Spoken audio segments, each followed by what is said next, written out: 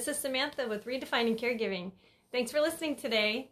I'm going to start making these podcasts just a little bit shorter so that you only have to take up a few minutes of your day. And I'm going to do them more often. I was doing it once a week on every Wednesday. And I think what I'm going to do is just share more of my thoughts throughout the week, because when I have them, they slip in and out, and then I have to write them down, and it's just going to be so much easier for me. And did you know you can leave me a voice message and ask me any questions about caregiving or my life, or share anything about what you would like to share about your life and your journey? I would love to hear from you. I'd love to hear feedback. I might even share it on the show.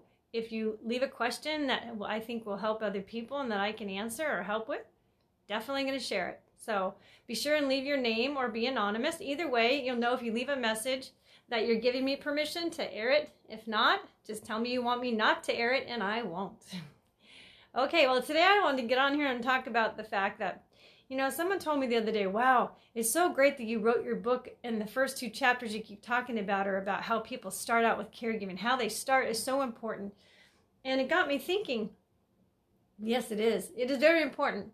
And I always emphasize that so much. And then I realized, how you go through it, how you deal with every day is the process, and that's just as important. And then I started thinking, wow, and how you end it is just as important. Because when I ended it, it ended up being an entirely different thing than I thought it would be, because I was open-minded about what to expect. I was exhausted when it was done, but I was open-minded to receiving whatever it was that I was supposed to receive after. And that open-mindedness allowed me to experience the healing I couldn't have experienced if I had just become exhausted and given up and just sort of had the attitude of, okay, it's done, I'm done, because there's so much in the midst of caregiving that we are going so fast as we're going through it that we miss. So it's so good to journal. If you can journal every day, you'll be able to go back, and your story is so unique. So many people. Did you know there's 53 million caregivers in America now? The new statistics came out, and it's from 2015. It's gone up about 21% since 2015 when they did the last research. And I found it a little frustrating that they hadn't done any research between those 5 years, but I think they did now because of the COVID thing. And I think that they decided, since the pandemic hit, we want to know where we stand. Wouldn't it have been great to see if they had done it actually in 2019? But they didn't. So we can only assume that quite a few people, and there's a lot of people, got more care handed to them. And we're also, people needing care actually increased, I'm sure, in 2020. And then we could go back. Maybe it'll show improvement. But the bottom line is, how do you start? It's not the most important thing.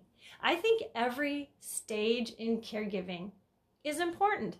It's just as important like when you raise your baby. If you decide to breastfeed your baby, decide to have organic food with your baby, or how many people you allowed to have in your child's life, and then whether you choose to homeschool or send your kids to school, there's that step, and then there's the high school, and then there's so many steps along the way. We would never say, oh yeah, the first year is the most important year. Because it's not. Every single year is important. So that's with everything, don't you think? Like when you first start a job or you first start a relationship, it's not like it's more important to start it. It's just kind of like there's certain factors that tend to be more important to focus on at different stages. So for instance, if you start out caregiving, you want to have a plan. You want to get as much information as you can. You want to know what you're getting into. You want to learn about the job and the role before you get into it. That's what you're going to learn there. And in the midst of it, you're going to learn more coping and how to steady your pace and how to run the race in a way that you stay at the center so that you don't get left behind.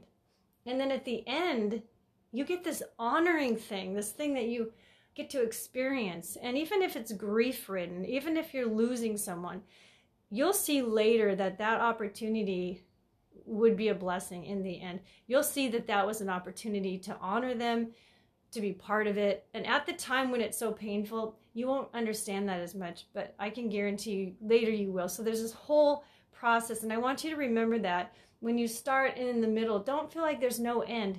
There's always an end in sight. There's always an end sooner or later. Don't rush it. And if you don't like caregiving, make it so that you do enjoy the process if you have to do it in any way you possibly can.